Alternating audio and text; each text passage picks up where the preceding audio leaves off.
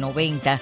El Departamento de Salud del Condado de Martin confirmó 15 casos de hepatitis A, lo que al decir de los funcionarios representa un aumento considerable respecto a los años anteriores.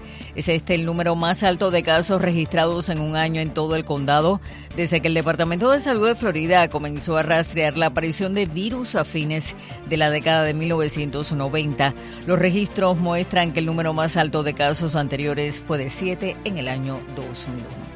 Bueno, y hasta aquí este segmento de noticias correspondiente a la 1 de la tarde, voz informativa de Eliana María Delgado. Ahora le invito a que mantengan la sintonía con La Poderosa 670 y también con Cadena Azul 1550. Feliz tarde.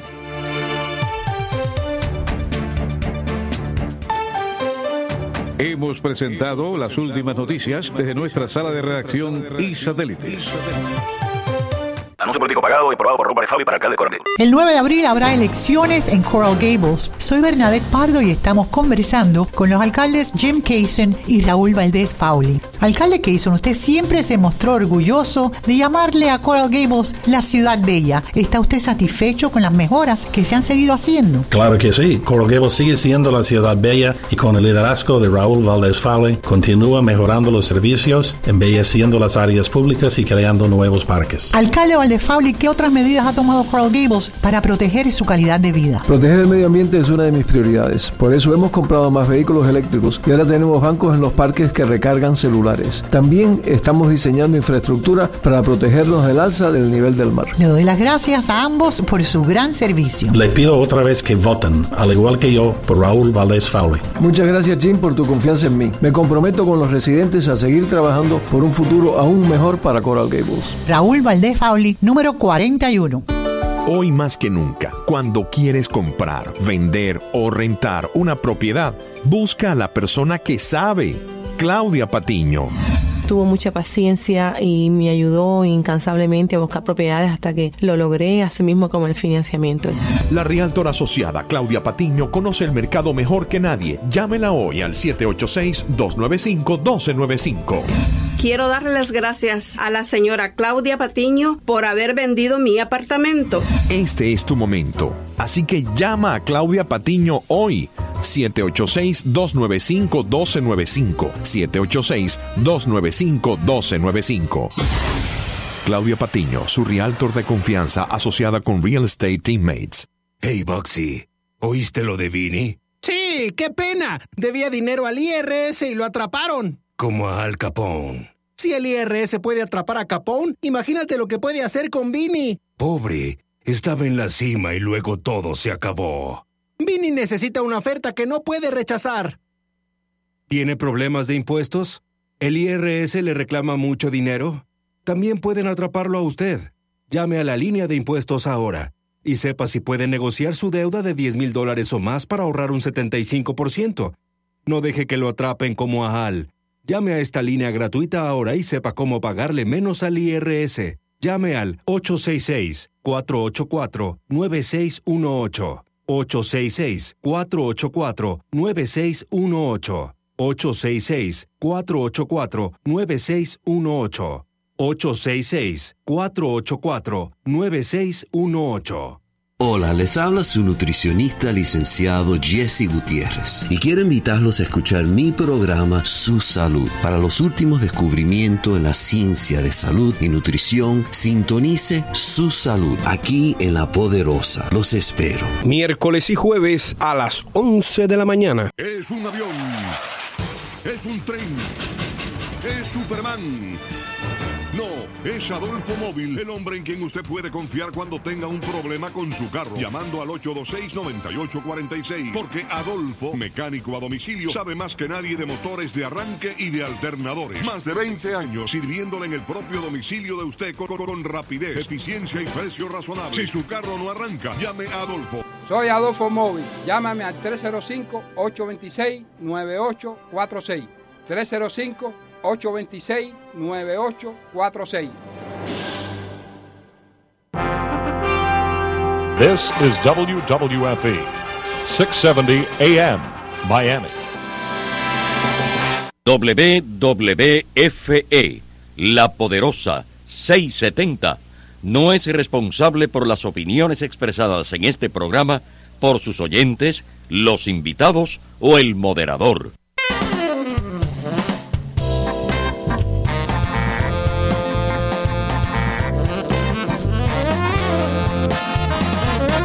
La poderosa 670 les presenta Sawesiando. Con ustedes, Eddy Calderón.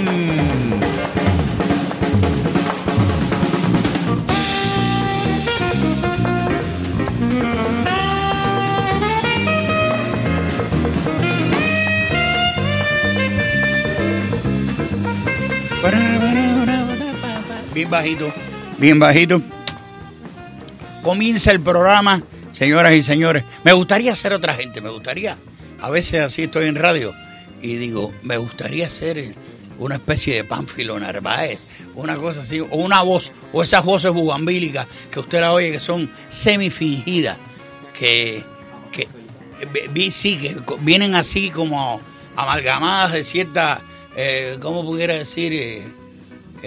Sentimiento bugambílico, eso así, ese que tú dices, pero si él no tiene esa voz cuando está tomando café, que dice, me da un café, y entonces tú ves que la voz hay fermonas así, y no hay tanta masculinidad ni un carajo, pero sí, son voces que suenan muy bonitas. A veces me gusta tener esa voz, pero no la tengo, y me voy por la tangente, y nada, pero es el sentimiento. Así comienza el programa en el día de hoy. Tengo unos invitados acá, de primera, exclusivo. Tengo unos compañeros. ¿Por qué digo compañeros? Yo que casi nunca considero a nadie compañero porque el estatus mío está por las nubes. Entonces tiene que ser gente que tengan cierto nivel porque uno, o que trabajen con uno en otra emisora, pero emisora no extranjera, porque por lo regular ustedes se fijan que si hay alguien, uno suele invitar a alguien es porque trabaja en esta misma emisora o en otra emisora, o una emisora más chiquitica que está aquí atrás, que es Cadena Azul, y ellos forman parte de un programa nuevo que está dando que hablar, un programa muy interesante que se llaman Los Más Buscados, show de radio. De entrada el título me gusta, Los Más Buscados. Sí, señor. Y están aquí con nosotros. Es un programa que sale todos los días de 11 a 12 del día en nuestra cadena hermana. Vean, ahí es cuando uno se da cuenta de que el individuo tiene sentimiento. La cadena hermana. Sí, porque cualquiera viene y dice, no, la otra emisora, la cadena hermana. Ay, para que vea que uno tiene sentimiento por los que vienen acá, aunque uno no quiera oír el show. Vamos a... Eso está bueno. Eso es latigazo. Sí.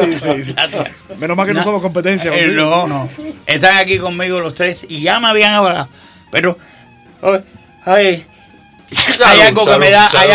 Tengo alergia. Sí, de verdad que sí. Al programa, ¿no? Alergia al programa, sí, también le tengo. Le tengo cierta alergia al programa. Llevo muchos años aquí con el programa, son 15. No, al de nosotros, ¿no? No, de ustedes no, el programa. Yo me corto, ¿cómo se llama? Lo que tienen los hombres, que son dos. Los tobillos. Que el programa de ustedes debe estar medianamente bueno. Porque nada más de entrada, este título nada más de Los Más Buscados me resulta muy agradable y muy simpático. Y si se tomaron el tiempo en crear un título, también se deben tomar tiempo en buscar las distintas temáticas del programa. Déjame dar las efemérides y enseguida con ustedes. Hoy es 9 de abril, ya empezó la Champions, caballero. Mira, protestan ya, importante. Hoy, mañana a mí me da catarro, porque el juego de el Barça mañana con el United empieza a las 1:30. Bueno, no, creo que a las 2:30, entre una cosa y otra, pero la muela empieza desde las 1:30. Voy acá a las efemérides, repito. Un día como hoy, en 1455, el cardenal español Alonso de Borja es elegido papa con el nombre de Calixto III. Calixto III, ¿por qué ustedes creen que le ponen Calixto III? Porque habían 2 Calixtos antes. Llévenselo para su casa, para que no digan la gente, coño, ¿cómo logro yo saber? Fácil. Calixto III, porque hay 2 Calixtos antes. Facilito, no tiene usted que romperse la cabeza, ni que preguntarle a Jorge, No, ni nada de y eso. que porque después del tercero seguro que viene un cuarto. Un cuarto. Ahí está, sí. Eso siempre pasa. Ahí está. Siempre está en eso. A mí el Papa, que lo he dicho muchas veces, el que más me ha gustado a mí, ese, ustedes saben, que es Juan Pablo II, el Papa peregrino, el Papa de verdad, uno de los papas más interesantes de la historia, el segundo Papa que más longevo en el poder, y acuérdense de él, que él hablaba como 13 idiomas, hablaba inglés, español, portugués, francés, hablaba hasta croata, que es el idioma que hablan las ranas.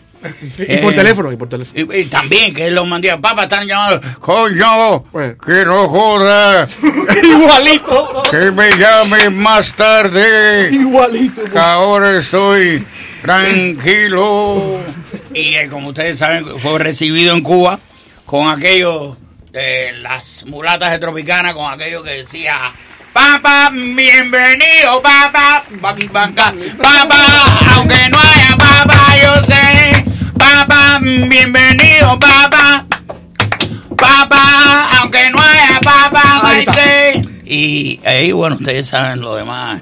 Y los niños cantores de Guanabacoa: papos bienvenidos, acábanos el hambrus o nos volvemos esqueletos, papas bienvenidos. Y fue todo ilusionado porque como el Papa era polaco, hizo los demás encuadres con solidaridad, y aquello se cayó, la gente decía, entonces jode. Y nada, y no pasó nada. Un día como hoy, en 1626, muere Francis Bacon, filósofo estadista inglés, uno de los pioneros del pensamiento científico moderno. Francis Bacon, que comía 2 huevos y el bacon, siempre, todos los días. Coño, pero puedes cambiarte una fecha. No, déjamelo ahí puesto. Y no se metía en eso. 1872, nace en París el político Léon Blum, y ahí explotó. En 1933 nace en Milán el actor italiano Jean-Marie Volonté, tremendo actor, tremendísimo actor. Y con una voluntad tremenda. Férrea, una voluntad férrea. Tú ves, míralo, tremenda voluntad. Yo tengo un amigo que trabaja en radio, él es buena gente, pero es muy cursi. Y el problema de él es que quiere ser políticamente correcto. Eso es imposible.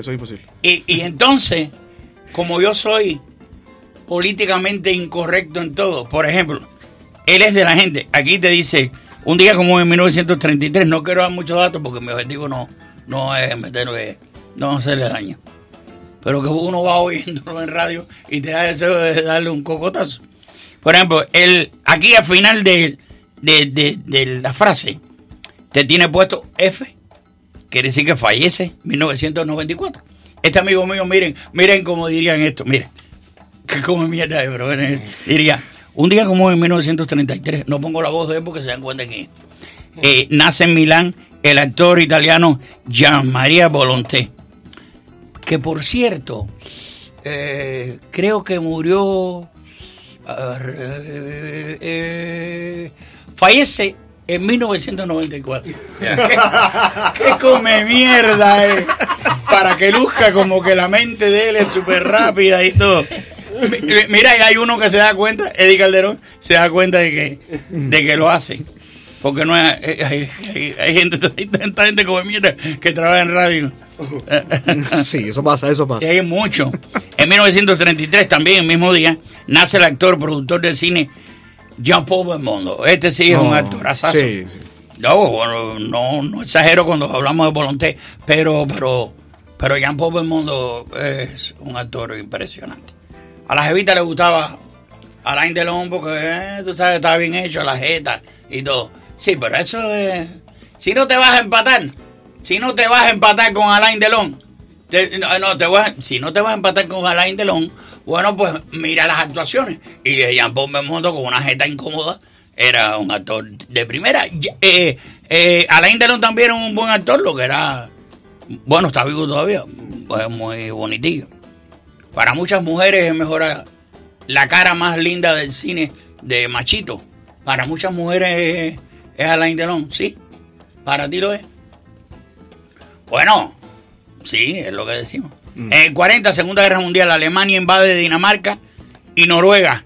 Ist eine Unterheißet Menar mata por cool, Minar. Ha dicho Hitler. Eso fue lo que dijo él. Sí. Claro, tú lo traduces y la traducción es del carajo, porque hay frases que te confunden, pero no. Dice aquí en 1948, Bogotazo, asesinan a Jorge Elías Gaitán y hay un levantamiento popular. Esto fue en el año 48, repito. Y ahí estuvo Fidel, muy jovencito él, pero estuvo formando lío ya. En 1953 se suicida Juan Duarte, hermano de Eva y secretario privado del presidente Perón. En el 54 nace Dennis Quaid, actor norteamericano, tremendo actor. Está cumpliendo, ¿cuánto? 65, ahora se ve bien todavía.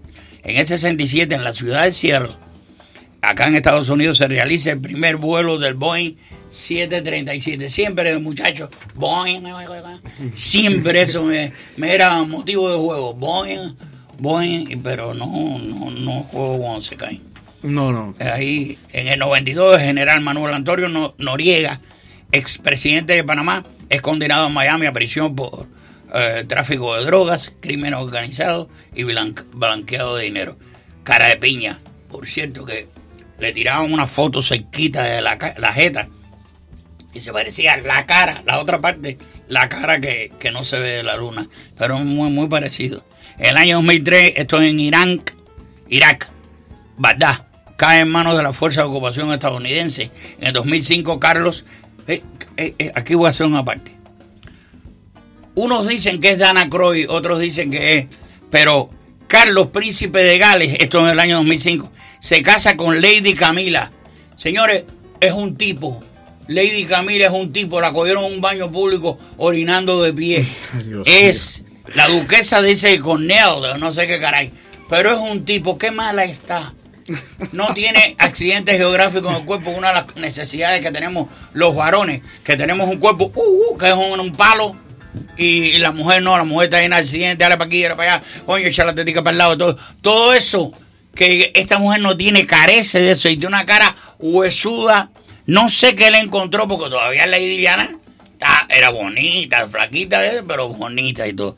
Qué cosa tan horrenda con la Camila esta, que le digo, Camila no, Camella.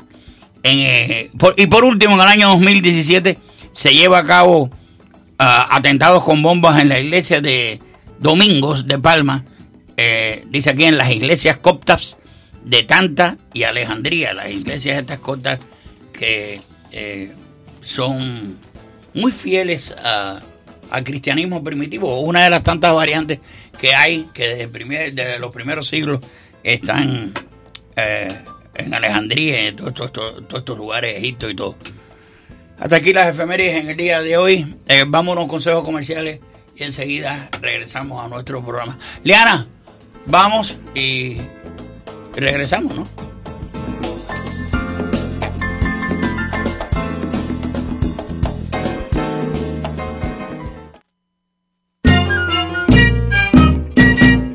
A la una no hay nada en la radio.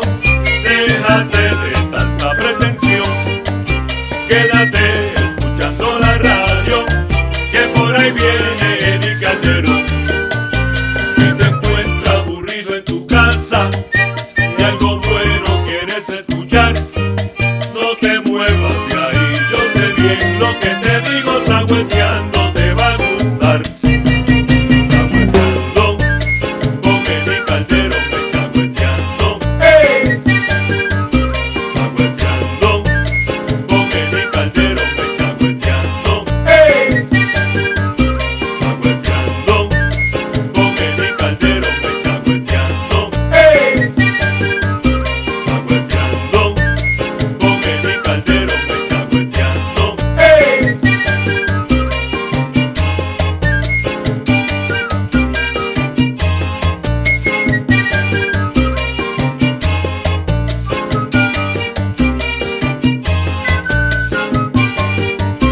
Sawesiando con Eddy Calderón, sawesiando. ¡Hey! Sawesiando. Ahí está el Gumbi Navedo con ese tema que hizo para nuestro programa y que siempre estamos muy agradecidos y que le gusta a la gente. Le gusta porque es muy aragónico y con músicos en vivo también. Importante. Quiero decir, antes de seguir el programa, lo primero que voy a decir es lo siguiente. No lo voy a hablar como lo hablan los anticomunistas cuando se refieren a las acciones de los comunistas. No voy a hablarlo hoy, aunque ustedes saben dónde estoy yo y lo que significa para mí la libertad de Cuba, de verdad, sin alarde ni un carajo, porque yo estoy engordando las nalgas aquí, que suelen decir algunos come mierdas de los que vivimos acá. Pero yo estoy muy contento con que el presidente de los Estados Unidos, vicepresidente Trump, haya negado la onda de los peloteros a venir para acá. Le ronca en mango con un pelotero que sea un brillante pelotero. No voy a hablar de su participación con el gobierno. No voy a hablar de que el chiquito hijo de un ñángara es importante, como los hay aquí en Grandes Ligas, ni mucho menos. No voy a hablar de 3 o 4 cosas más.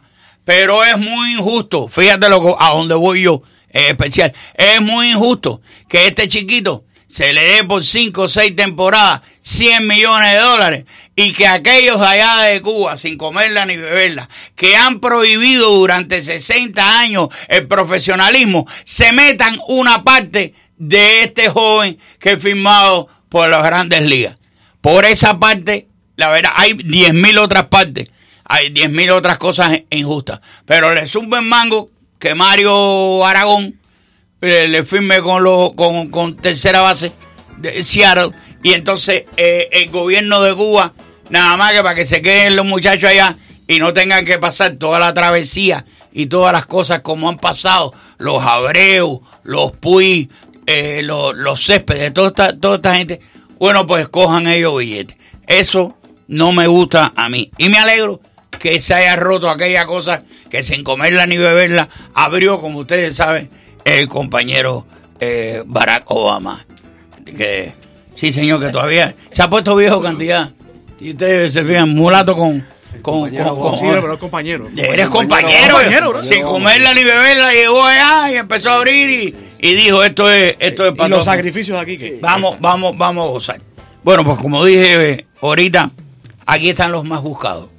Show de radio de 11 a 12 del día, que nuestra emisora hermana transmite y que, lo voy a decir de verdad, son 3 jóvenes y me parece que están dando sangre nueva a nuestra emisora. Esta también necesita sangre nueva, esta emisora, pero de todas formas, cualquier persona que entre con cierta juventud, que ellos la tienen, pues sin duda alguna que le da vitalidad y le quita un poco a la emisora esa imagen que tiene de tercera edad y no sin saber que, por ejemplo, este programa lo oye gente de 12 a 213 años. Sí. Aquí hay personas y los abuelos de ellos también. Hay personas que han muerto oyendo este programa. Aquí había un viejito que jodía que Ileana, ¿cómo es el viejito? Marcelo. Carmelo. Carmelo. Un viejito que había muerto como 1 año y medio antes, compadre. Oh. ¿Qué cosa? Y él llamaba por teléfono. Después de muerto y todo. Después de muerto, año y pico. Entonces te decía frases a las muchachas, se metía con ella, Carmelo. El Carmelo, que no llena pelo. Una cosa de esa que tú dices, coño, pero qué chistes tan antiguos. Chistes antes que se inventara la radio. Chistes de pueblo, de gente pobre. Chistes muertos ya. Y chistes muertos, chistes con... ¿Tú me entiendes? Entonces, un día dejó la pila abierta, la cocina, y abrió el refrigerador. Y así se quedó todo. Y era el pobre que necesitaba luz, porque llevaba 6 meses muerto y todo. Yo lo extraño de vez en cuando, pero él siempre decía lo mismo. Te decía las mismas malas palabras. Coño, tú vete al diccionario. Ya te buscaste culo, búscate otra. La misma mala palabra. Ser creativo. Y venía y bueno, esas personas también cuentan, aunque el censo ellos no aparezcan. Aquí están, bueno, los muchachos. Buenas tardes, caballeros. Buenas tardes a ustedes. Gracias por la invitación. Que fue más bien impuesta allá afuera por nosotros, ¿no? No, señor. No, ya estaba hecha. No, ya estaba hecha con mi socio. Sí, lo que pasa es que él se lo cayó. Pero yo dije, pero cómo no. Te voy a decir una cosa. A mí me gusta hacerlo. Yo soy un tipo camarada. Sí, sí. No, yo no. Ese tipo de gente que chicharronea en cubano, quiere decir que son serviles. Y que tú lo ves que a los jefes les son muy... esa mía, conmigo no es. Si yo te digo que yo me acerqué a estas emisoras buscando la posibilidad del show, porque escuchaba este show. No me digas. Sí. Qué bueno. O sea, a mí lo que más me refresca de entre las cosas que se oyen acá, además es una emisora que yo sigo mucho por su orientación política, sobre todo. Claro. A mí uno de los shows que más me gusta de esta emisora es el tuyo. Es este. Muchas gracias. Y para mí es un placer, para nosotros también es un placer estar aquí con un humorista tan importante del una gloria de Cuba y deshonra del exilio cubano. Ahí el caso, la chicharronería. Exacto. No. Un ejemplo claro, un ejemplo. Yo dije chicharronería a los jefes. Lo estoy haciendo. A los jefes, no. Yo lo estoy haciendo con toda intención. No. La gente confunde. Mira, yo soy un tipo que, bueno, que me conoce lo sabe bien. A mí me cuesta trabajo como a todo el mundo. Y por la mañana en el baño. No, a mí me cuesta mucho trabajo sacar donde no hay. ¿Qué quiero decir con esto? Que me traigas un artista que sea voluminosamente mediocre y que yo tenga que halagar a esa persona. Y a veces el que te lo trae es tu hermano. El que te lo trae es una persona ligada a ti y en otros aspectos. Y entonces, aparte de eso, los mecanismos de ceguera de nosotros son inmensamente grandes. Por ejemplo, a mí no me cuesta trabajo halagar a un artista de primera, porque yo soy halagador. Yo veo una cosa buena en ti y yo lo digo. Aquí vienen gente que hacen lo mismo que yo y yo lo recontraplauso. Me parece que eso te da un grado. Yo no lo hago ni por bueno ni por malo. Yo lo hago porque me da la gana. Yo lo hago porque me parece que yo, si estoy frente a la comedia, el primero que tiene que hablar de la comedia y que pararse a aplaudir es Eddy Calderón. Exacto. Ya después discutimos si tu forma es un poquito más vulgar, que si tu forma es elitista, ya después discutimos sobre eso. Pero si tú eres bueno en lo que tú haces, el primero que tiene que salir a la palestra eres tú. Porque tú estás en el medio. Exacto, y eso te perteneces da, a él, perteneces a él. Te da paz, te da tranquilidad. Cuéntanos un poquito sobre el show. Me parece muy simpático. Aparte, el título de ustedes los compromete. Porque automáticamente los obliga a hacer un show. Los más buscados. ¿Tú sabes lo que es eso? Los más buscados. Eso me parece muy simpático y muy... Es una idea que se le ocurrió a Néstor Camino en diciembre. Y la empezamos a cocinar. Ok. La empezamos a cocinar y vimos la posibilidad de llevarlo a la radio, algo fresco. Sí, se pensó primeramente en llevar este show a la televisión. O sea, estábamos tratando de hacer en la televisión. En la televisión, sí. Esos fueron los pensamientos iniciales para el show. Y lo que hicimos fue que lo transformamos a la radio cuando se nos dio la posibilidad, que Jorge nos dio la posibilidad de empezar a ponerlo al aire aquí. Y lo que hicimos fue adaptarlo muy rápido a la radio. El show va de todo. O sea, hay un tema principal en el programa que abre el programa, siempre por los bordes. Porque nuestra intención es que los jóvenes nos escuchen, que nos escuchen la gente que de todas las edades. Todas las edades. Pero las edades de ustedes es muy ricas. Exacto. Que la escuchen. Y eso nos permite hablar tanto serio como en broma del tema que estemos tratando. Entonces, por eso, al tratarlo por los bordes, sin profundizar en lo serio del tema, eso nos permite salirnos, jugar con el tema, volver a entrar, estar un poquito más serio. Tiene música, tiene entrevistas, tenemos un reportero en la calle que siempre está desatinado. Okay. Él sabe el tema del programa, sale a entrevistar y no encuentra nunca a nadie, habla de otras cosas, eso refresca mucho el show. ¿Cómo se llama este reportero? Este reportero se llama Michael Molina. Y es su nombre real. Y siempre al molino de la noticia. Sí. Lo que más cerca hemos estado de una opinión autorizada es con el primo de un cuñado. Sí. Nos mandamos a buscar la información y nos buscó al primo del cuñado. El primo del cuñado, sí. Ya. Pues estuvo bastante cerca. Igual en la familia, se queda siempre por la familia. Claro. Igual que entrevistó al Delfín del Sicuario en un momento que estábamos hablando sobre las mascotas. Las mascotas no encontró nadie más, ni entrenador ni nada. Estaba lloviendo, fue el día que llovió. Y cuando llegó allí, lo que pudo fue tirarle el micrófono arriba al Delfín. Y bueno, y tú palabras profundas del Delfín. Sí, lo que pasa es que el delfín hablaba de delfín atlántico y nuestro reportero lo que sabe es delfín del Pacífico. Del Pacífico. Claro, entonces, un poco, pero bueno, se entendieron. Se entendieron, coño. De todas esas cosas pasan en el show. O sea, está ahí con micrófonos abiertos para que la gente, ya llama gente con deseos de jugar ya.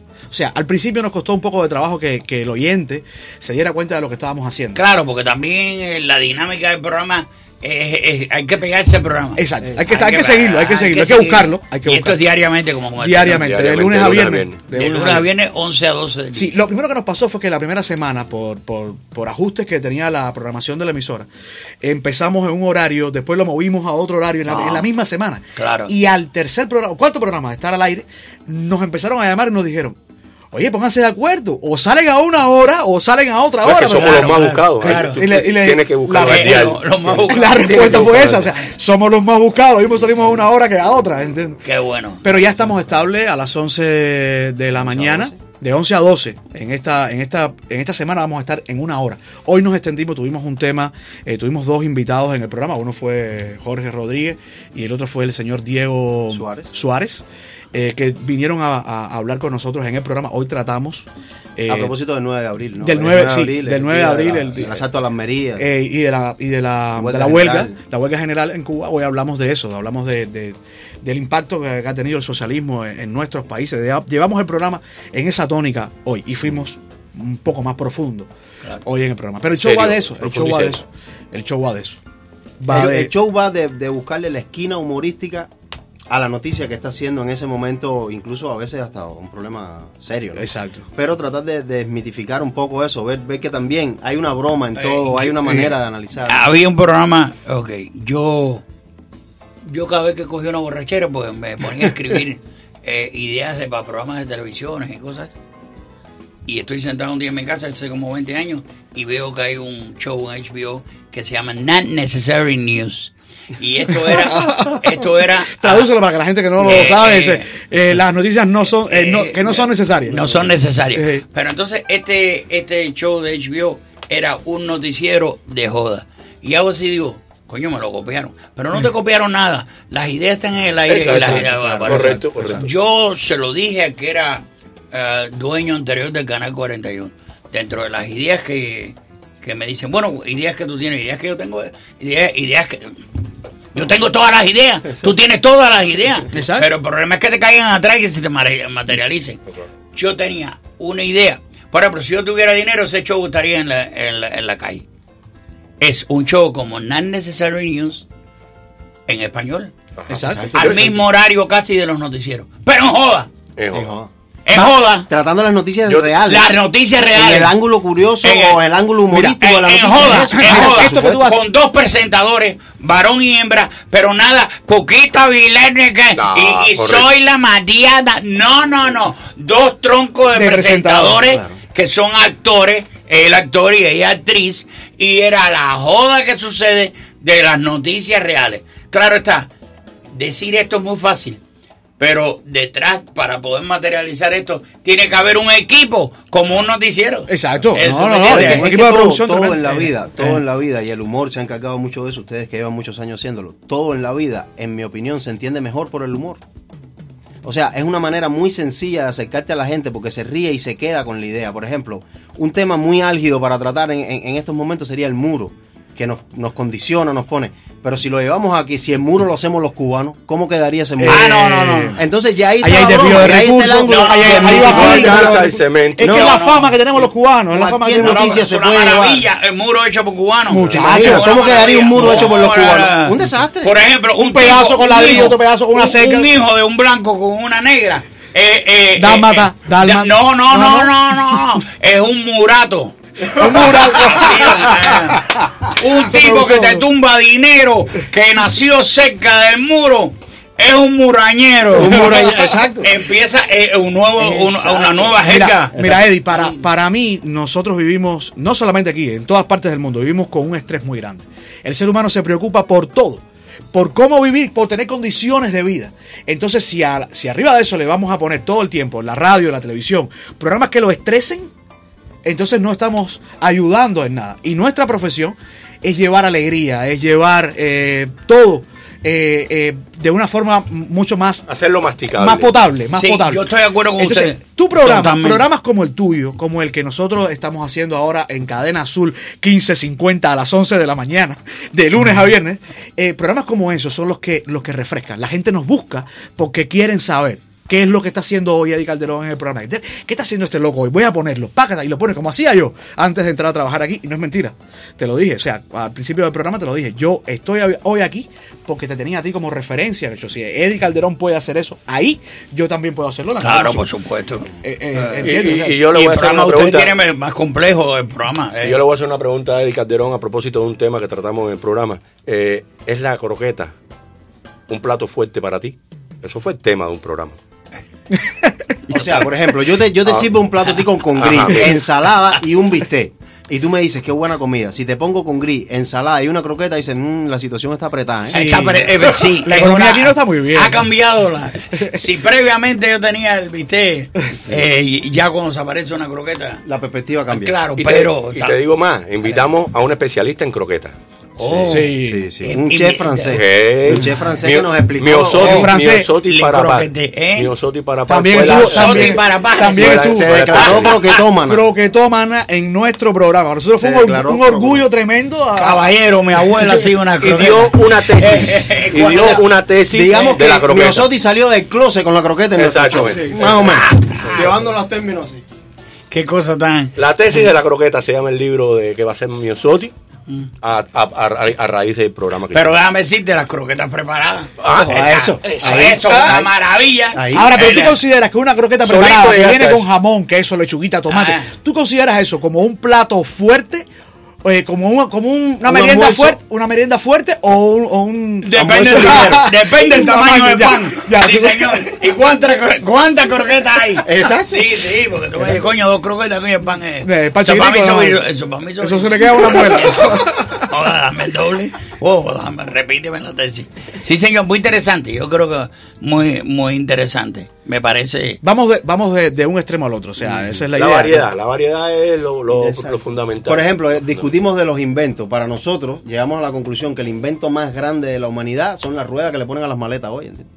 Esa ruedita es una maravilla. Eso es lo máximo. Eso es una maravilla. Y si tú has cogido, como un servidor, y si tú has cogido, y lo vago que soy, se combina todo eso, muchas maletas sin rueditas, y esta historia del invento de la rueda, la verdad que ya se pone sí, coño, ahora, los mayas no tenían ruedas. No. De aeropuerto a aeropuerto, lo que tenían.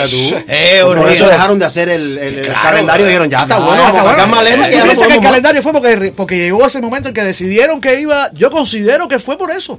Porque el que estaba dando cincel y martillo ahí dijo, hasta aquí llegué. Se acabó en el año 2012. Pim, pam. Ahí. Punto final. Y el daño que hizo, porque yo estaba en el 2011, coño, me quedo un año y medio. Mira esto. Por cierto, yo quiero ir a ese tema. ¿Por qué le hacíamos tantos casos a los mayas si ellos no se dieron cuenta que los españoles estaban ahí mismo? No, iban a decirnos que se va a acabar el mundo en el 2012 y no se daban cuenta que los españoles estaban ahí. No, pero aparte de eso, tú viste la complejidad que tenía la cultura de ellos. Sí. Era una cosa, astronómicamente eran sabios, conocedores de la esquina, no, esa estrellita que está ahí, no, la al lado. No, y no tenían ruedas los cabrones. No tenían rueditas la coño, no. Te digo una cosa, esto es serio. Yo llegué a este país. ¿Por la rueda? No. Voy. El día 21 de diciembre del año 2012. Coño, cuando eso yo cambiaste.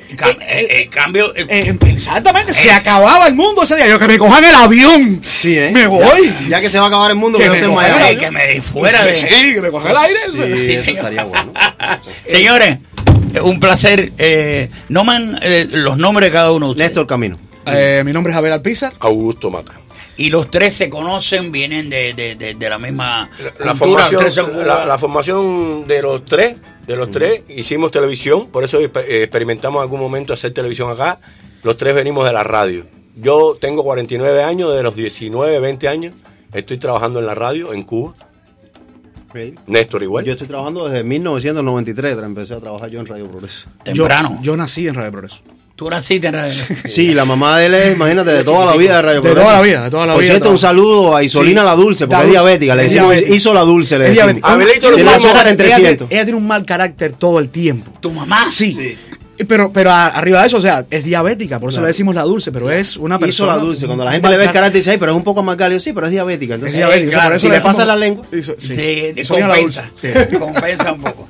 Sí, señor. Los más buscados show de radio de 11 a 12 del día en nuestra emisora hermana, la Cadena Azul 1550, así que los tienen a estos muchachos, ya saben ustedes. Oye, muchas gracias por gracias por estar aquí. Y nos vemos con mucho gusto. Y sigan que les va a ir muy, muy requete bien. Gracias. Si lo dice Eddy Calderón, esta es la patadita de la suerte que nos da. El impulso que necesitamos aquí. Cómo no, con mucho gusto. Un placer. Bueno, ahora, señores, después de estos muchachos, nos vamos con la dueña de los martes. Musiquita de la joven.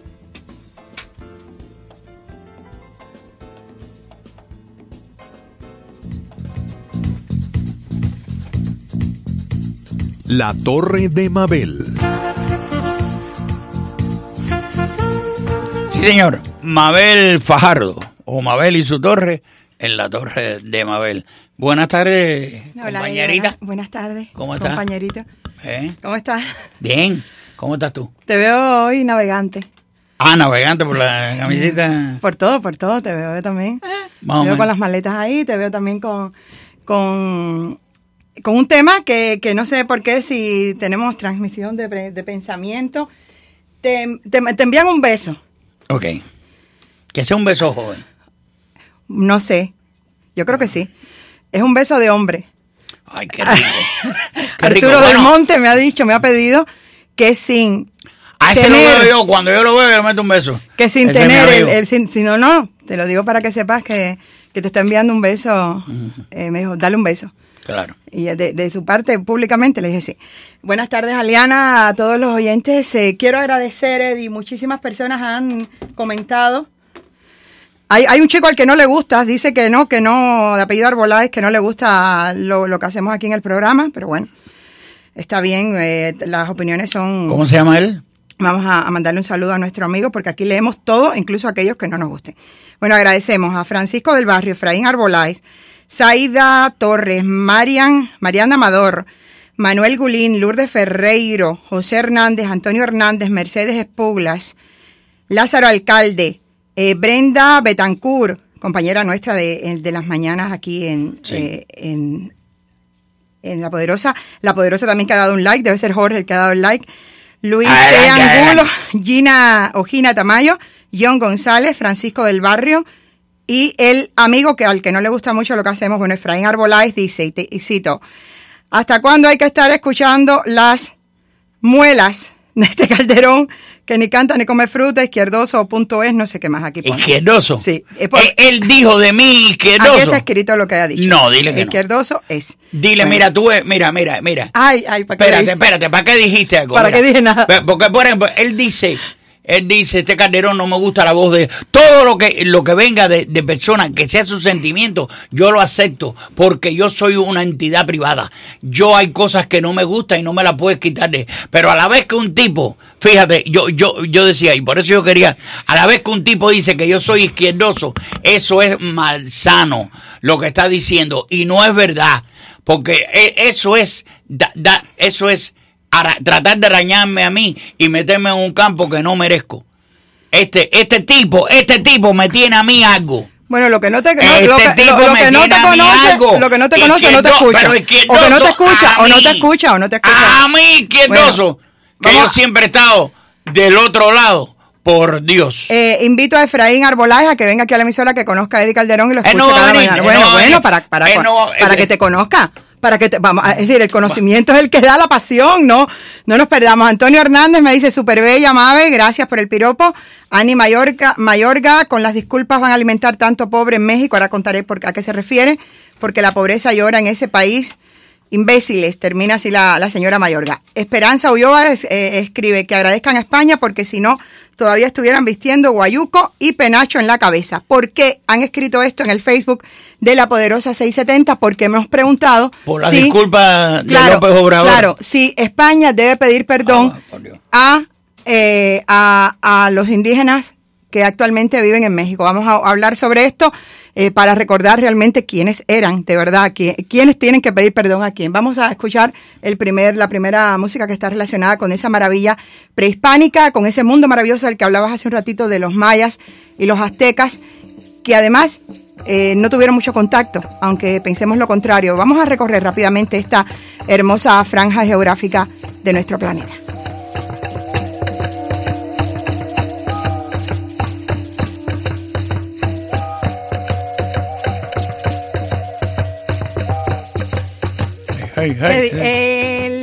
Una de las cosas más importantes, ¿cuáles fueron las reacciones?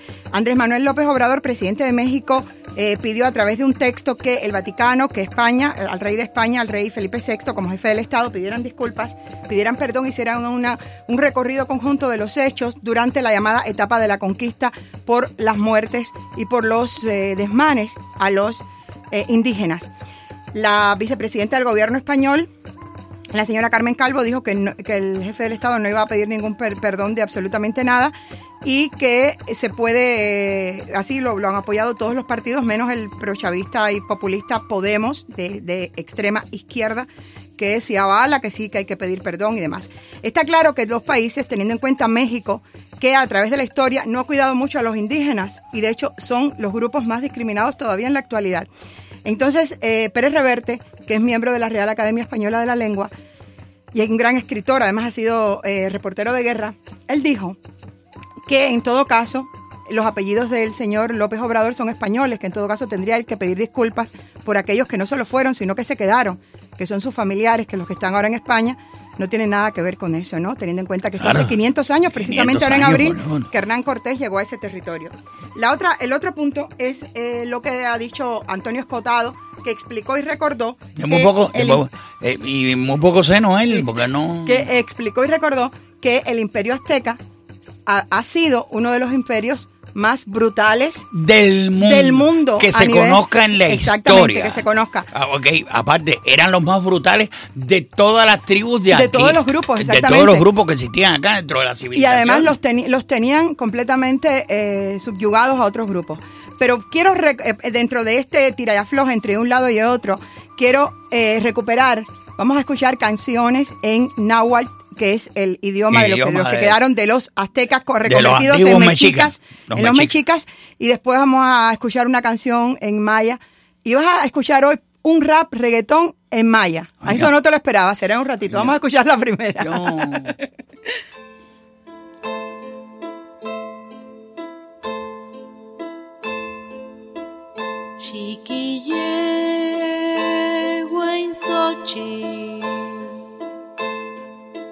Chiquilleguain pamoyolo Pampanimistla sotla y cano chinuyolo. Es una canción de amor en náhuatl. Sí, es Siboney en náhuatl. Sí, casi. Siboney. Yo te quiero ver igual. Vamos a ver si va a haber plagio prehispánico. Entonces, esta es una hermosa canción, pero para ser justo vamos a poner el maya para que la audiencia que no tiene los orígenes a nivel geográfico, vamos a recordar quiénes fueron los mayas y quiénes fueron los aztecas en tiempo récord, para que nuestra audiencia entienda que cuando desgraciadamente cualquier película, sobre todo que no esté bien documentada, habla del calendario maya, te pone el calendario del sol azteca o te pone otro, y las personas no sabemos que hay una diferencia tremenda. Totalmente. Como comparar por ejemplo, a un italiano con un alemán, por ejemplo. Está muy bien la comparación. Alemanes, okay. Primeramente eran razas diversas, eran totalmente diferentes. Lo que hay que entender es que cuando los españoles llegan aquí a América, a Nueva España, que es como le ponen a México, habían una cantidad de razas totalmente diferentes, porque los aztecas no tienen nada que ver con los toltecas, ni con los chichimecas, ni mucho menos. Y los mayas, con relación a lo que has dicho, de alemanes con italianos, sí, por ejemplo. Está muy bien la analogía, porque los aztecas eran una raza y tenían un idioma totalmente diferente a la de los mayas, eran gente de otro planeta. Yo hago una comparación un poquito parecido, teniendo en cuenta las diferencias históricas y también étnicas, que los mayas, primero a nivel de tiempo, ellos se desarrollaron sobre todo en el 3000 a.C., del 2600 al 3000 a.C., ellos eran ciudades-estados, se dedicaron muy bien, como dijiste hace unos minutos, al estudio astronómico, tenían pirámides más altas, conocían las cúpulas, las trabajaban, ellos a pesar de no conocer la rueda y de tener otras limitaciones, tenían un desarrollo completamente diferente, no tenían clanes, ellos funcionaban como grupos sociales que tienen una cierta diferencia a la hora de establecer sobre todo los castigos, y creían en una vida ulterior. Ya que hablamos de los mayas, ubicados geográficamente en lo que hoy es un poco más al sur de México, Guatemala, está la zona, claro, Guatemala, el norte de El Salvador, Belice, Honduras. Vamos a escuchar una canción en maya que es una maravilla, Eddy, para recordar quiénes fueron los aztecas, cuán brutales fueron, que también pusieron los pelos como escarpias a los españoles que llegaron. Eran guerreros. Shiktubin jokolkin, konesh palesem. Shiktubin jokolkin. Ella tiwakol. Y Tubín es un puerquín. ¿Tú me entiendes? Que tenía mal olor en el culín. Tú todavía en el maya no estás muy desarrollado. No estoy muy desarrollado. Pero viendo la cuestión de los aztecas, los aztecas sacrificaban a los hombres que ellos ganaban en batalla, que lo hicieron durante siglos. Era más fuerte llegar y lo hacían por cualquier cosa. Faltaba lluvia, ellos te arrancaban la cabeza. Claro. Cualquier cosa ellos eran ellos llegaron, los aztecas vienen de una zona que luego se reconvirtieron, como dices, en los mexicas, desde la zona de Aztlán. Ellos tenían la idea de llegar según la leyenda, llegaban a un sitio donde encontraban un nopal, un tipo de cactus, con un águila que se estaba comiendo una serpiente, sí, que está además plasmado en el escudo y en la bandera de México.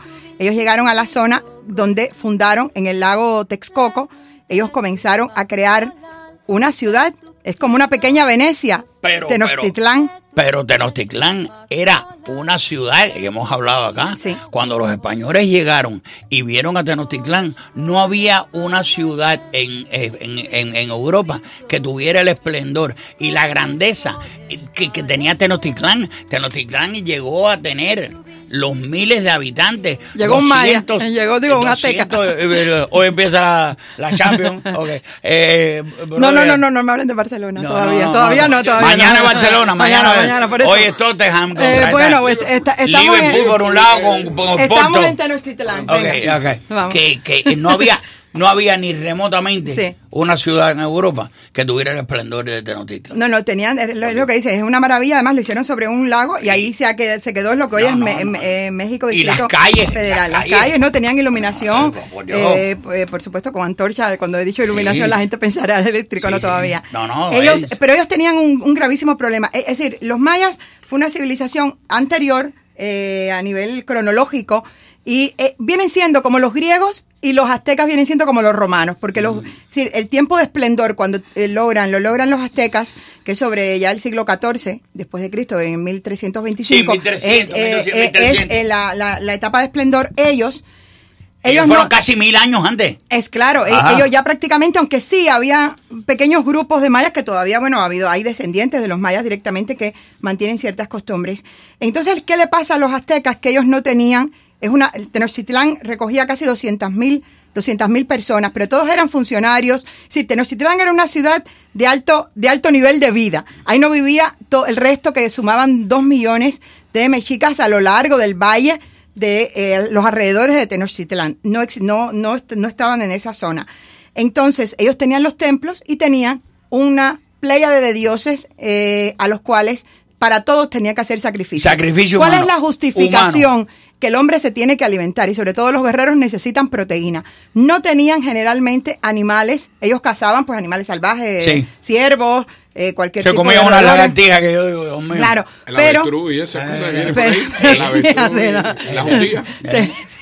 pero tenían que consumir carne y muchos rituales humanos a lo largo de la historia justifican las muertes, como ellos la hacían, incluso de niños.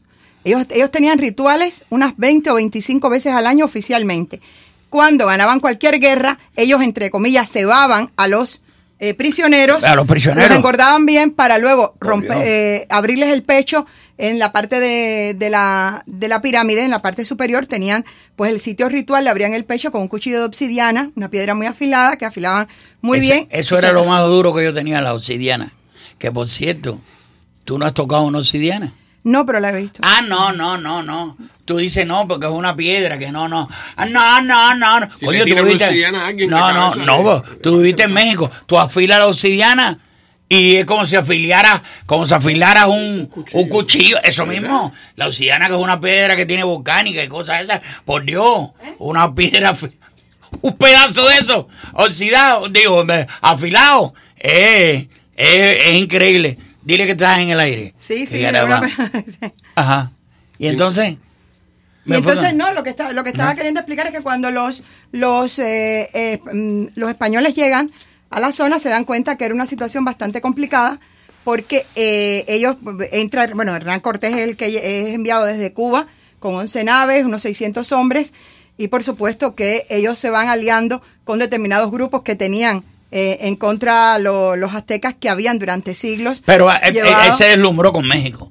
Ese deslumbró con México. Sí, no era un hombre que valía. No. Está la mexica también, la Malinche, que metía por en medio. Están muchas cuestiones. Fíjate si es así, que desde Hernán Cortés a la época, si utilizamos el término no quemes las naves.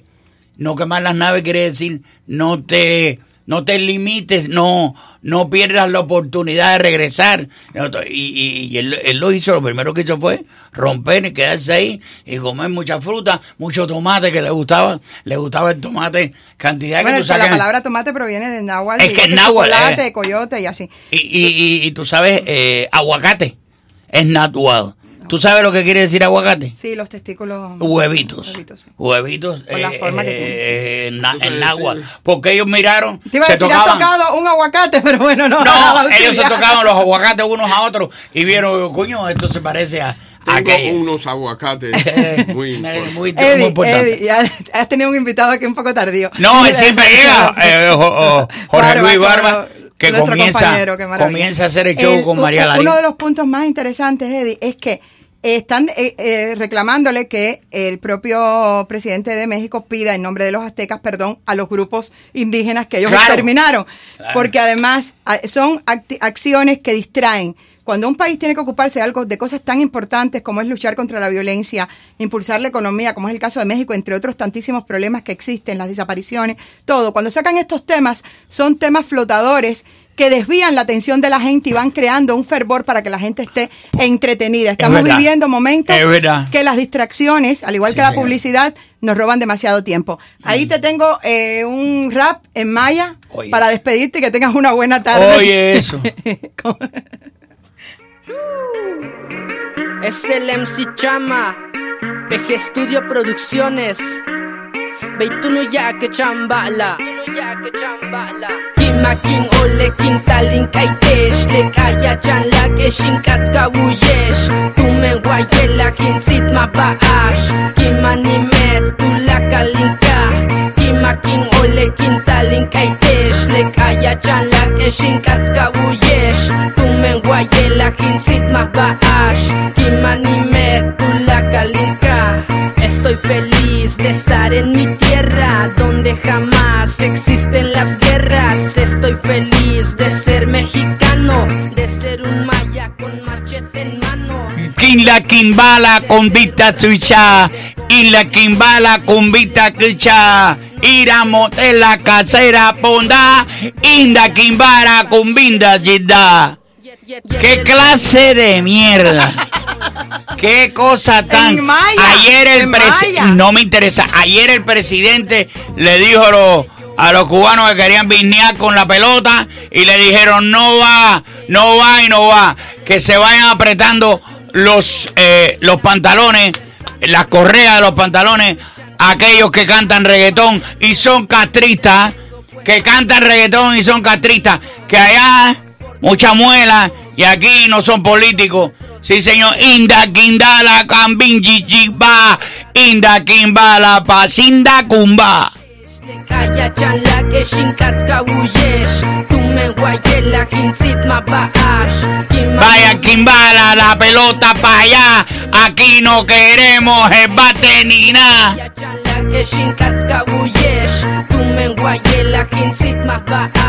Linda Kimbala, que vayan para allá con su pelota y lo digan mamá. Linda Kimbala, aquí no queremos nada. Lo que sí queremos es libertad. Sigo pa'lante, sigo pa' arriba. Dijo su Kense, soy de coraza. Kim all, porque